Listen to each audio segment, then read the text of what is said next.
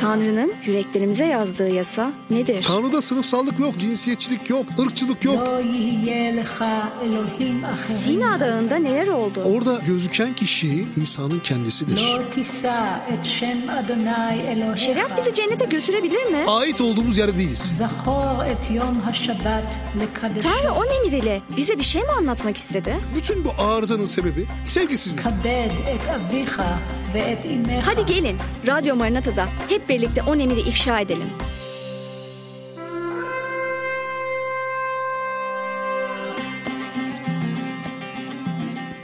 Sevgili Radyo Maranata dinleyicileri, On Emir programıyla karşınızdayız. Ben Gizem ve sevgili konuğumuz Pastör Cem Erçin'le bu On Emir yasasını inceliyoruz bildiğiniz gibi. Pastörüm hoş geldiniz tekrardan. Hoş bulduk değerli Radyo Maranata dinleyicilerinde selamet olsun efendim, evinize esenlik diyorlar şimdi ya. Esenlik olsun efendim, esenlik olsun, bereket olsun. Esenlik biliyor musun kız kardeş? Rabbimiz İsa Mesih bedende ayrılırken bizden dedi ki size ayrılırken en önemli şeyi söylerler insanlar. Biraz böyle olur. Mesela bizim kültürde de böyledir. Adam geliriz misafirde otururlar. 3 saat otururlar. Tam kapının önünde en önemli şeyi konuşuyor. Tam çıkarken tamam mı? Bizde de böyledir biraz. Neyse. Rab ayrılırken dedi ki size esenliğimi bırakıyorum. Çünkü son konuşma etkileyici kalır. Hep kalır. Ben size dünyanın verdiği gibi vermiyorum. Esenlik benim mesela hani deseler ki bana sen bir sene aynı konuyu vaaz edeceksin. Ben bu konuyu vaaz ederim. Selamet. Esenlik. Çok sevdiğim bir konudur. Efendim selamet olsun değerli radyo Maranata dinleyeni. Sana evine selamet olsun. Selamet yürüsün önünde. Gittiğin yeri bereketlesin. Bu dünyada en çok ihtiyacın olan şeydir selamet. Evet, paraya pul değil. Ondan önce bu dünyada yürek selametine ihtiyacım var. Odur ki Rabbi İsa Mesih ayrılırken dedi ki size selametimi bırakırım. Gizem'in dediği gibi devamında şöyle diyor. Size dünyanın verdiği gibi değil. Dünyanın verdiği çakma selamettir. O boş bir selamet. Onda bir selamet olmaz. Ama kendi verdiğim gibi veriyorum. İhtiyacımız odur. Size selamet olsun efendim. Evet. Pastörüm bugün 7. emirden bahsedeceğiz. Zina. Zina etmeyeceksin. Fena var bir problem değil mi? Ne var? Evet. Yani şu an yaşadığımız dünyada gerçekten çok sıkıntılı konulardan biri ama şunu görüyorum aslında baktığımda. Yani küçücük bir giriş yapmak gerekirse kutsal kitabın yaratılış bölümüne okuduğum zaman ne kadar geçen programda dediniz ya tarih tekerrürden ibaret. Yani o Sodom ve Gomorra'da yaşanan sapkınlıklar ne bileyim yani Tevrat'a baktığımızda yaşanan bir sürü sapkınlıklar şu an hala devam ediyor. Şu an hala var. Yani zina eksilmedi, artarak devam ediyor aslında günümüzde de. Birazcık bu zina konusunu siz nasıl değerlendiriyorsunuz? Yani mesela bakın Tanrı'nın o kadar nefreti var ki bu zina ile ilgili o kadar iğreniyor ki zina olayından. Bu dediklerimizi konuşalım. Gelelim onlara. Onlar önemli. Yani aklıma şu an geldiği için paylaşmak istedim. İsrail'e Tanrı kızdığı zaman ona söylediği bir şey var. Zinakar İsrail. Zina ediyor İsrail. Nereye kızıyor İsrail'e daha çok Tanrı? Mesela başka ilahlara gittiği zaman. Sahte ilahlara, onları kurtarmayacak olan o kadar çok şey yapıyor ki Tanrı. Onu da zina olarak görüyor aslında Tanrı. Zina olarak görüyor. İşte zina mantığı o. Satıyorsun beni İsrail. Hani biz deriz ya halk arasında. Baba hayatta adam satmam. Bizde yanlış olmaz. Satışa gel. Baba sattı bizi. Satışa gelir. Mesela ülkeler yapar. Abi yok güvenilmez adam satar o ülke. Filanca ülke. Amerika güvenilmez. Amerika adam satar. Rusya güvenilmez. Rusya adam satar onlar falan filan. İran güvenilmez falan. Yani satış. Yani zina aslında Tanrı'nın tam baktığı yerden biraz da böyle bir şey. Yani sadece ilişkilerde zina değil. Aynen. Hiçbirimiz. Çok daha derin ve farklı anlamları var. Derin. Evet. İlişkiler boyutuna geleceğiz. Hiçbirimiz satılmaktan da hoşlanmayız. Anladın? Birisi bir satıyorsa o da iğrenç bir şeydir yani. Doğru. Düşün ki birisi birisine bir heyecanla bağlanıyor. O güzel heyecanla bağlanıyor, yemekle bağlanıyor. Ya Tanrı dünyaya baktı. Bak kız kardeş. Adamı yaratmıştı Tanrı. Dünyaya bak dedi ki adamın yalnız olması iyi değildir. Olmayabilirdi. Adamın dedi yalnız olması iyi değildir. Büyük bir heyecanla ya bak Büyük bir heyecanla o adam için uğraşıyor. Peki o adamın yalnız olması iyi değildir. En iyisini düşünüyor Tanrı adam için bak. Başka bir adam yaratsın. Öyle ya. Ya. Robinson Crusoe gibi Cuma vardı değil mi? Adada yalnızdı bak Cuma çıktı Robinson Crusoe'da. Şimdi bir adam daha yaratabilirdi. Ama öyle olmadı. Evet. Tanrı öyle yapmadı. Ve kadını yarattı. Kadını yarattı. Hı hı. Ve Tanrı kadını yarattı. Böyle bir şey var. Evet. Dulgasena mıydı bu? Ve Tanrı kadını yarattı. Yani kadını yarattı. Kadını da erkeğin kaburga kemiğinden yarattı. Bak. Yani üstten ya da altından değil. Değil. Eşit. Eşit. Kalbe yakın. Evet. Bir de yüreğe yakın. Değil mi? En yakın kemiktir. Mesela o anlamda baktığın zaman. Ve şimdi öyle bir şey ki şimdi Tanrı'nın heyecanını görebiliyor muyuz adam için? Evet. Tanrı adam için duyduğu heyecanı görebiliyor musun? Şimdi bu kadar heyecan yapmış olsun. Mesela adam Tanrı'yı mesela kadını istifa başka bir gitsin adam bir o zaman başka kadın yok. Gitsin hayvanla mesela bir birliktelik kursun. Ne kadar iğrenç bir şey değil mi? Evet. Ne kadar yani bu kadar böyle büyük bir şey yapıyorsun. Heyecan var. Heyecanla şey yapıyorsun. Güzel bir şeyler yapmaya çalışıyorsun. En iyisini yapmaya çalışıyorsun. Tutuyor seni satıyor. Zinaya bu mantıkla bakacağız biraz. Çünkü çok güzel bir bakış açısı. Çok yerde İsrail'e böyle bakıyor. Fahişe İsrail, zinakar İsrail. Çok kızıyor. Yani Tevrat boyunca baktığımız zaman evet doğru birçok zaman diyor ki Tevrat boyunca İsrailoğulları evet İsa ama İsrailoğulları en fazla dayak amiyane konuşma. Dayak yiyen amiyane tabirle dayak yiyen de İsrail. Rab kendi halkına çok büyük öfkeyle geliyor. Çünkü aslında biraz şöyle şunu hatırlatıyor bana. Diyelim ki bizi çok seven bir babamız var. Bizim iyi olmamız için, iyi yerlere gelmemiz için ya da ne bileyim kendi ayaklarımızın üstünde durmamız için bize bir şeyler öğretiyor. Biz ilk başta evet böyle öğrenmeye çalışıyoruz falan ama sonra kaytarıyoruz ya da işte babamızın dediklerine aykırı bir şey yapıyoruz. Babamız ne yapacak? Bazen bize öğretmek için sert davranabilir, bize ceza verebilir. Çünkü aslında bizim iyiliğimizi istiyor. Ve şundan dolayı da aslında kırılıyor. Biz ona ihanet ediyoruz. Biz onu aslında satmış oluyoruz. Çünkü onun dediklerine uymuyoruz.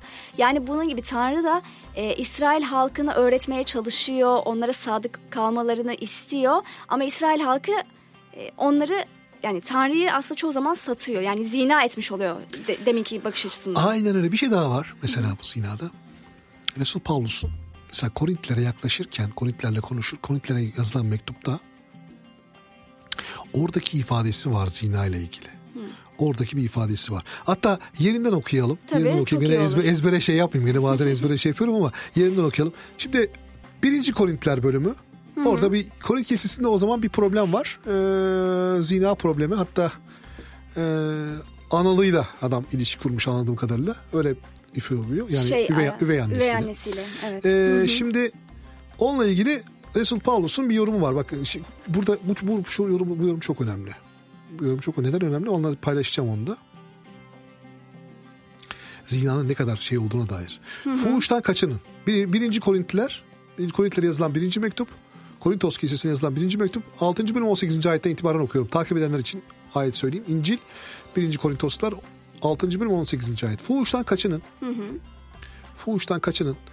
Bu arada buradaki ifadeye biraz değinebiliriz belki ama şimdi buradaki orijinal metindeki ifade porneia diye geçiyor. Fuhuş diyor ya burada. Evet. Porneia'dan kaçının. Şimdi buradaki ifade de şu da çıkabilir. Yani biz şimdi belki başka bir günün konusudur. Bizim yaşadığımız cinsellik mi? Yoksa işte pornografi mi? O da tartışılır ama şimdi girmeyeyim, dağıtmayayım konuyu. Çünkü o başka yani konu çok dallanıp budaklanır. Zaten 2 programda yetişmez. Şimdi fuhuştan kaçının insanın işi bak buradaki şey önemli. İnsanın işlediği bütün öbür günahlar yani onu bir diğerlerini söylüyor. Bedenin dışındadır. Ama fuhuş yapan kendi bedenine karşı suç günah işler. Hatırla. Kendisine yapar. Kendi bedenine karşı günah işler. Hangi beden o beden? O beden Tanrı suretinde yaratılan beden.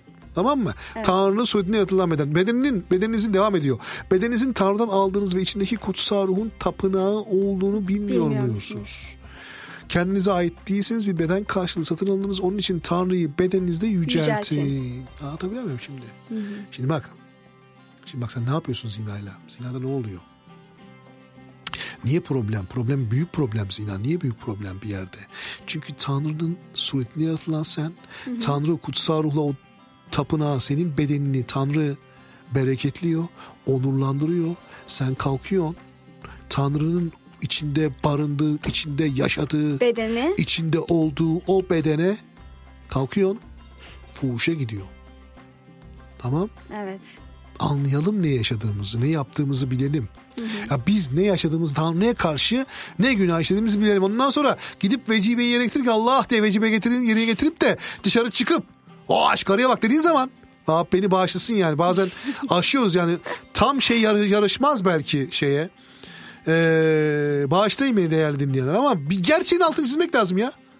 Bir hayatta yaşıyoruz. Evet. Yani kürsü Hristiyan kürsüsü hayatın gerçeğini paylaşmak zorunda. Bu dışarıda var.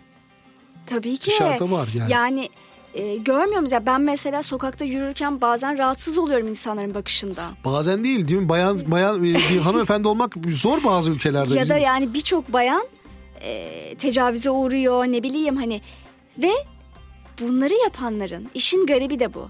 Bunları yapanların birçoğu ben Allah'a inanıyorum. Aynen. Ben Allah'ımı seviyorum diyen insanlar.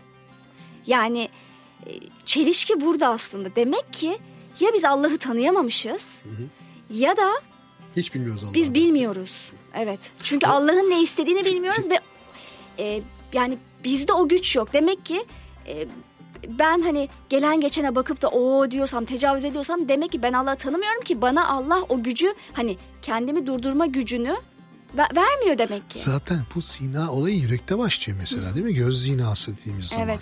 Aslında şimdi kadınları da kapatmaya yapmaya çalışıyoruz. Bizim Hristiyan düşüncesi böyle çok seksapel giyimi, güzel giyimi eyvallah ama seksapel giyimi falan yapmıyoruz, teşvik etmiyoruz hiçbir zaman. Çekici ama kadını da bir şeylerin içine sokmaya lüzum yok. Zaten girse de fark etmez. Adamın yüreğinde azmışsa, yüreğinde bir şey varsa, o arzu bir şey olmuşsa sabaha kadar kapat sen. Boş yani. Evet. Boş. Ya, aslında bu hani kadını kapatma birazcık kültürsel ama insanlar bunu birazcık inançla bağdaştırmış. Yani zamanında evet belli şeyler varmış. Mesela kadının kafası açıksa kadın fahişe diye anılıyormuş sanırım. Evet. O yüzden insanlar hani kadınlar kafasını kapatmış. Ama hani bunun sen kafanı kapatacaksın.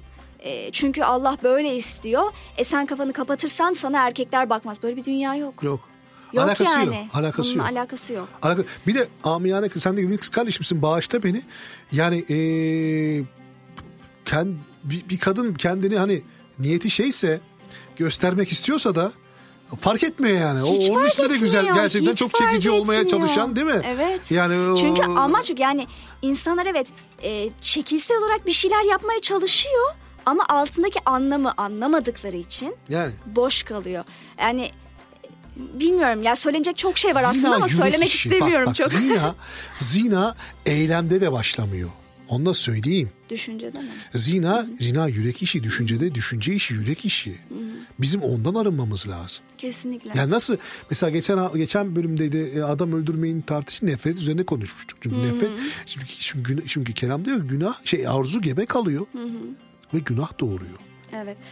Aslında İncil'de İsa'nın söylediği bir söz var. Matta olması lazım. Siz beni tamamlayın pastörüm. Diyor ki hani zina etmeyeceksin denildiğini duydunuz. Evet. Ama ben size diyorum Matta ki 5. bölüm doğru. Yani biriyle zina etmeyi bırak, yüreğinden bile hani zina etmiştir. İşte hep yan göze bakan bile ya da bunu düşünen bile o kişiyle, karşısındakiyle zina etmiştir diyor. Yani bu çok büyük ve derin bir söz. Aynen öyle. Aynen öyle ve çok küçük bir şey söyleyeyim sonra bitiririz. Sonra yani bir araya girmem standardı gerekiyor. hep ne görüyoruz? Daha önce de konuştuk bunu. Daha önce de konuştuk. Kutsal kitabın ya da Tevrat'ın 10 emir şeriat standardını Rab hep bir yükseğe taşıyor. Bir yükseğe taşıyor. O zaman kadar zina var. Diyor ki zinaya gitmeye lüzum yok. Onu söylemeye çalıştım. Eyleme dönmesine lüzum yok. Aynen. Yani belki Yahudiler bedensel olarak bir zina etmiyorlardı ama düşüncelerinde belki en kötüsünü yapıyorlardı. Bitti nokta. Nokta bitti öyle. Evet, Rabbin gözünde öyle ya. Yüreğe bakıyor Rab. Aynen öyle. Yüreğe bak sen yürekte 50 bin tane düşündün ama Yani öyle şimdi adam mesela fakirdir, ezik görürsün falan ama yüreğe bakmak lazım onu. Şimdi niye diyorum? Şimdi zengin adam yapıyor mesela. O suçlu. Fakir ama elinde olsa da yapacaktı belki. Evet. Bir anlamı yok o zaman. Tanrı için bir anlamı yok. Kesinlikle katılıyorum. İmkanın olsa yapacaktın. İmkanı olmadı, yapamadın. Evet. Bitti, nokta, yapmış kadarısın. Çünkü Tanrı böyle bakıyor. Evet. Çünkü gerçekten bazen imkansızlıktan dolayı yapılmayan günahlar var. İşte. Ama insanlar diyor ki işte ben hani o günahı işlemiyorum. Ama senin elinde o fırsat olsa acaba yapacak mısın? Aynen. Yapmayacak mısın? Yani o karşıdaki hanımefendi istemedi. Sen bir şey olmadı ama sen zinayı yaptın. Çünkü o istememiş olabilir ki. Zina şekil şartı gerçekte hukuki olarak gerçekleşmemiş olabilir. Bir anlamı yok göksel teolojide. Göksellikte bir anlamı yok. Evet. Sen yüreğinde o zinayı bitirdin, zaten yaptın. Aynen. Pastörüm bir araya gidelim, sonra devam edelim. Tamam. Sevgili dinleyenler, lütfen bizden ayrılmayın. Birazdan döneceğiz ayrıca soru ve görüşleriniz için. soru@radyomaranata.com'a yazmayı unutmayın. Teşekkürler. Birazdan döneceğiz.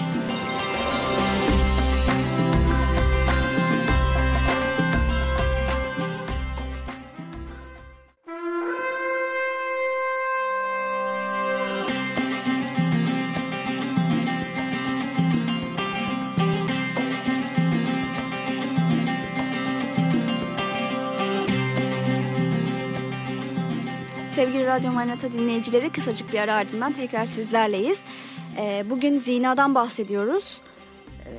Yani çok fazla yaşanan evliliğe biraz olaylar gelelim var. Mi? Evlilik saflığına, evlilik...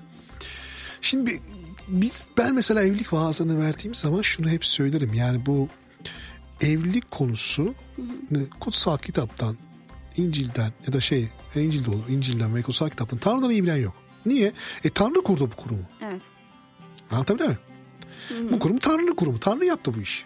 Tanrı başlattı. Tanrı bir şey yaptı.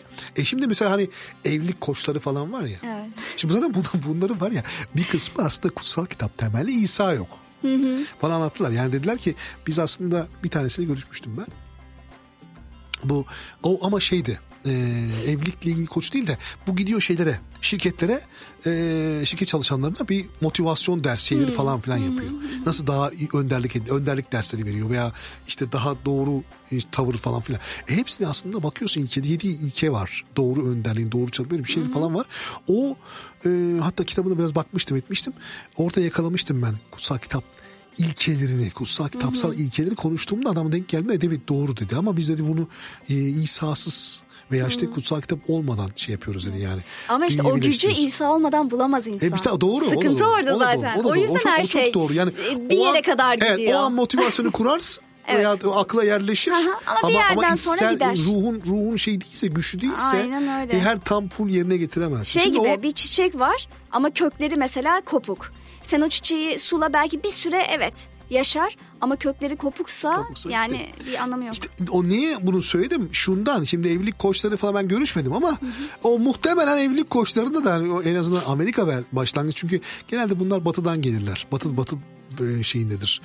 Batıdan sonra bize gelir, biz öğreniriz falan yaparız. Batı'nın yerli versiyonlarıdır. Yani uygulanır orada falan doğru yürüdür. Ondan sonra burada başlar. Burada da kopya yani yapılır aynısı. İşte o batıda olduğu için de.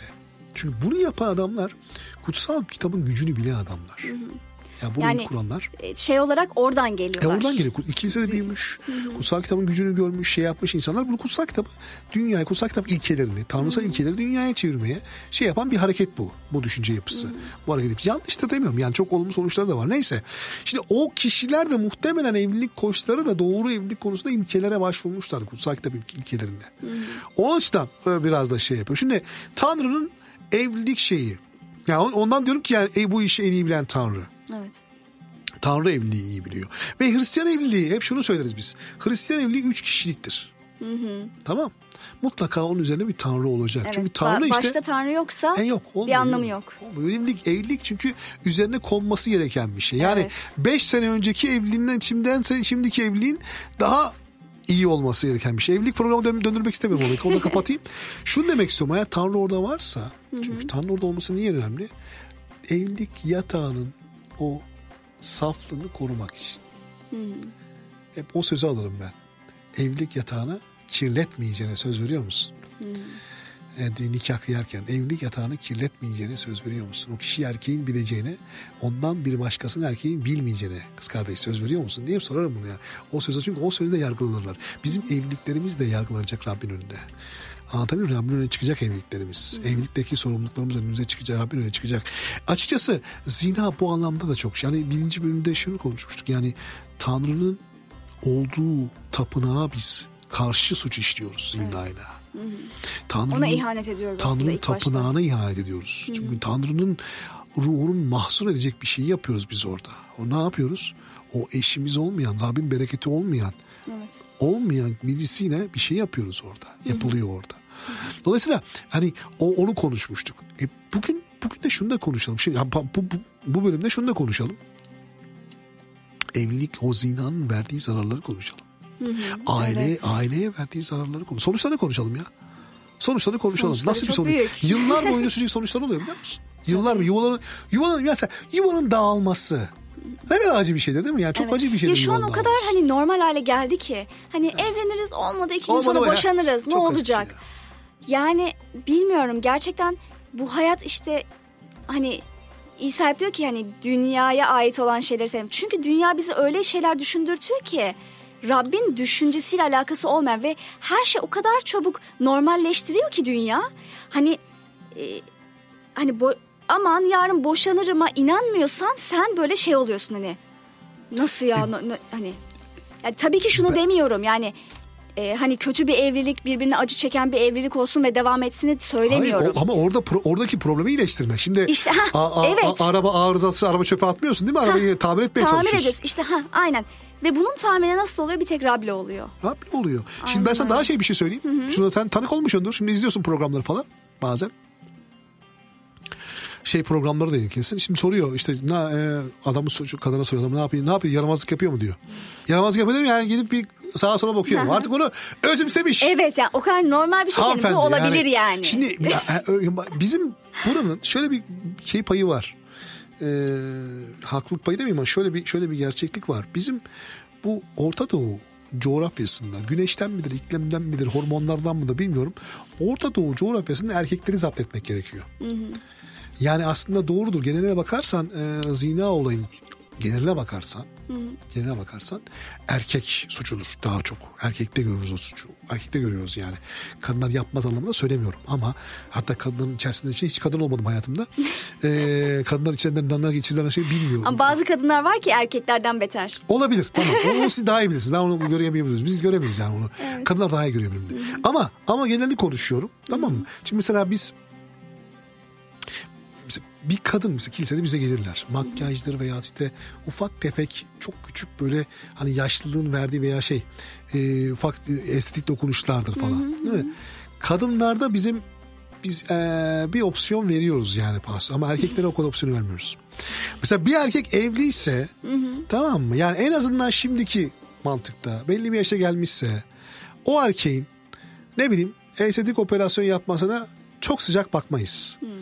Yani kadına ver. Çünkü kadın biraz güzellik kadına bir şeydir. Kadın ondan beslenir. Ama erkekte olunca o işin aklımıza kulağımıza su kaçıyor yani. Anlatabiliyor muyum?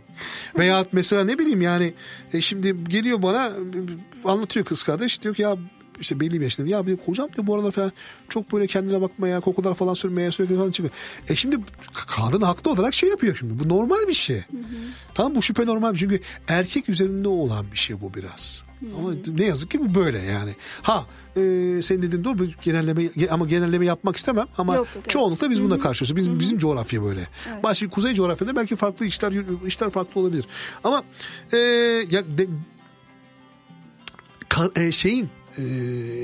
zina olayının insana verdiği, evliliğe verdiği yıpratma çok büyük. Çok büyük. Evet. Yani düşün ki çocukların yani ne diyelim, o zina sana yapışıyor çünkü. Kalıyor sen. Ve aslında bu o kadar önemli bir konu ki Rab diyor ki hani yani evliliğini bitireceksen tek sebebi ya zina olması gerekiyor. Veyahut ölüm. Veya ölüm. Yani bu kadar önemli aslında. Başka bir şey olmaz. Yani onu söyleyelim. Onu söylediğin iyi oldu. Hristiyan yaşamımız namentüsünde Tanrı boşanmadan iğrenir. Bak açık söyleyeyim. Tanrı boşanmadan iğneleniyor. Ya bir evlilik düşün ki o büyük bir sevinçle evlenmişler. Değil mi? Mesela o genç kızların o erkeği kocasına bakışına çok hoşuma gider. Böyle çok böyle dolu dolu bakar. Adam da böyle bir heyecanlıdır. Böyle o yeni heyecan. Düşün ki ya o ilk heyecana, o evlilik heyecana yakışan bir şey midir ya zina? Ne kadar kötü bir şeydir değil mi? Evet. O sevinçle, o heyecanla evlenmiş. Tıpkı Tanrı'nın kadın için adamı yarattığı gibi. Tanrı adamı kadını adam için yarattı. Adam döndü ilk günahtan sonra dedi ki yanıma koyduğum kadın bana bunu yaptırdı. Bak Tanrı'yı suçladı ya. Bizde o neyse bu da başka bir konudur yani. Tanrı'yı suçladı. Tanrı'yı o kadından dolayı suçladı. Şimdi o ilk heyecanı görüyorsun. O ilk heyecanı düşünüyorsun. Değil mi? Mesela o ilk heyecanı düşündüğün ne kadar bir şeydir zina. Şimdi işte onun için yani bu sorular geliyor bize, Hristiyanlıkta boşanma. Hayır. Mesela bazen şey gelir. İşte Katoliklerde boşanma yokmuş abi. Yok öyle. Katoliklerde olan bir şey, öbürlerinde yok. Öyle bir şey yok. Kutsal kitap cevaz vermiyor. Evet. Kutsal kitap boşanmaya iki şekil şartı var. Bir tanesi ölüm. Zaten ölüm ölüyor. Özgürsün. İkincisinde evlilik yatağın kirleten tarafın dışındaki tarafa. Yani ne demek istiyorum? Zina olmuş. Zina olunca zina yapan kişi de serbest değil. Tamam. Zina yapmayan kişiye kilise ikinci nikah kıyabilir. Özgürdür. Onu iyi anlayalım. Birinci taraf zaten suçu olan taraftır. Onun olayı farklıdır. Farklı bir olay yapılması lazım. Kilise ona ikinci nikah yapmaz. Tamam. Onu bilelim. Çünkü kilise kaidesinde bu var. Yani ama birinci taraf, suçsuz olan taraf ikinci nikahı hak eder. O şeyi yapılabilir. Bu saflığı iyi anlayalım. Rab saflık, o evlilik saflığını korumamızı isteyen bir Tanrı var. O evlilik heyecanını korumamızı isteyen bir Tanrı var. Bir de bizden soruları düşünelim. İnsanlara önündeki itibarımızı düşünelim. Sonra insan ya da ne bileyim hani eşine dönüp baktığın zaman eşine o eziklikle bakmaktansa, değil mi? O suçlulukla bakmaktansa yani İnanın bana evlilik üzerine emek verilmesi gereken bir şey. Kesinlikle. Üzerine çalışılması gereken bir şey. Üzerine şimdi mesela biz ne yaparız hizmette? Sıralama yaparız. Mesela pastörler bunu yaparlar. İşte bazen zorlandığımız bir konudur. Birinci sıra Tanrı vardı. Tanrı ile bizim ilişkimiz. O hep birincidir. Tanrı'ya dua etmemiz, Tanrı'dan kelam okumamız, Tanrı'da büyümemiz. O bizim kendi Tanrı ile ilişkimiz. O birinci sıradır. İkinci sıraya kimi koyacağız? Hizmetimizi mi koyacağız? Ailemizi mi koyacağız? O önemli bir sorundur. İkinci sırada aile gelir. Hizmet üçüncü sıradadır. Eğlence, cıvıklık olmayan eğlence, cıvıklık olmayan eğlence dördüncü sıradadır. Tamam mı? Bu sıralama böyledir. Zaman zaman bu sıralama yaparken zorlanırız. Yani en sonraki pastör. Çünkü insanlar size geliyorlar. İnsanlar sizden bir şey bekliyor. O insanlara cevap vermek istiyorsunuz. Boş çıkarmak istemiyor musunuz? Bazen bu durumlarda aile zina değil ama ailemizi aksatırız. Rab bundan bile razı değildir. Bak Rab bundan bile razı değildir. Hatırlarsın İsrail savaşa giderken Rab yeni evlilere dedi ki evinizde kalın. Askere gitmeyecek. Yeni evlenen askere gitmeyecek. İzin vermedi Rab. Hem İsrail'in çoğalması için de diyorum evler. İsrail'in çoğalması için de belki de böyle doğrudur. Ama aynı zamanda o evlilik bağının pekişmesi için, güçlenmesi için de istedi Rab bunu. Evet. Ve aslında Rabbin Levililerde çok net bazı şeyleri var. Yasaları var. Yani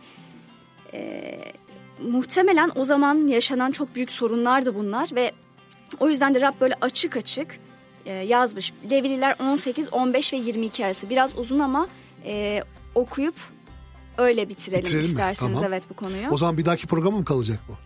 Olur evet, yani devamını bir dahaki programda öyle yaparız. Evet, gelininle cinsel ilişki kurmayacaksın. Çünkü oğlunun karısıdır. Onunla ilişki kurmayacaksın. Kardeşinin karısıyla cinsel ilişki kurmayacaksın. Çünkü o kardeşinin namusudur. Bir kadının hem kendisiyle hem kızıyla cinsel ilişki kurmayacaksın. Kadının kızının ya da oğlunun kızıyla cinsel ilişki kurmayacaksın. Çünkü onlar kadının yakın akrabasıdır. Onlara yaklaşmak alçaklıktır. Karın yaşadığı sürece onun kız kardeşini kuma olarak almayacak ve onunla cinsel ilişki kurmayacaksın. Yani aslında Tanrı burada tek eşlilikten de bahsediyor. Aynen öyle. Yani bir sürü kendine eş al demiyor. Hı-hı. Tek eşliliğin ne kadar önemli olduğunu vurguluyor aslında. Ve sonra tabii çok uzun ama şunu da okumak istiyorum. Kadınla yatar gibi bir erkekle yatma. Bu iğrençtir. Bir hayvanla cinsel ilişki kurmayacaksın. Kendini kirletmiş olursun. Kadınlar cinsel ilişki kurmak amacıyla bir hayvana yaklaşmayacak. Sapıklıktı bu. Yani bunun gibi sapıklık olan ya da olmaması gereken bir sürü şey aslında Rab böyle pat pat söylüyor. Yani çok net bir şekilde. Ve aslında bir sonraki programda da biraz daha bu sapık ilişkiler onları da konuşalım. Mesela şeyi de konuşalım. Şimdi çok eşli evlilikler var Tevrat'ta. Değil mi? Mesela Rab buna razı geliyor mu? Ama çok, evet, şimdi burada tek eşlik konuşuyorsun. Bu bayağı şey bir konu. Tabii öyle ama. Uzun ve iyi yaptık. detaylı İkinci bir konu. program yapalım. Doğru düşündün. İkinci program yapalım. Bunu konuşalım. Selamet olsun efendim. Evet. Efendim selamet olsun. Rabbin ruhunun hoşnut olduğu insanlar olalım. Bu programı niye takip edin biliyor musunuz? Bu programı şundan dolayı takip etmenizi teşvik etmek isterim. Tanrı'yı tanımak için. Tanrı neden hoşnut? Neden hoşnut değil? İnsanlar aslında Tanrı'yı üzmek istemiyorlar, bakma. Asla üzmek istemiyorlar. Ama Rab bilgisi, takva diyor ya, takva. Rab bilgisi eksik insanlarda. İnsanlarda dışarıda bir Tanrı dolaşıyor. Bir Tanrı silüeti var dışarıda dolaşan. Ve insan onun Tanrı'yı gerçek Tanrı zannediyorlar. Sorun bu. Sıkıntı bu. Evet ve şunu da eklemek istiyorum pastörüm. Sadece insanlara bakarak Tanrı'yı anlayamayız ve yanlış şeye inanırız. Çok yanlış anlarız. O yüzden Tanrı'yı tanımamız çok önemli. Çünkü neye inandığımızı ancak gerçek Tanrı'yı tanırsak anlarız. Aynen efendim. Onun için Radyo Maranata'da kalın. Evet. Radyo Maranata'da kalın. Gelin Tanrı'yı konuşalım. Gelin bu yaşamı. Gelin kendimize bakalım. Evet sayın Esenlik olsun. Dinleyenler. Bir sonraki programda görüşmek üzere. Esen kalın, mutlu kalın. Hoşça kalın.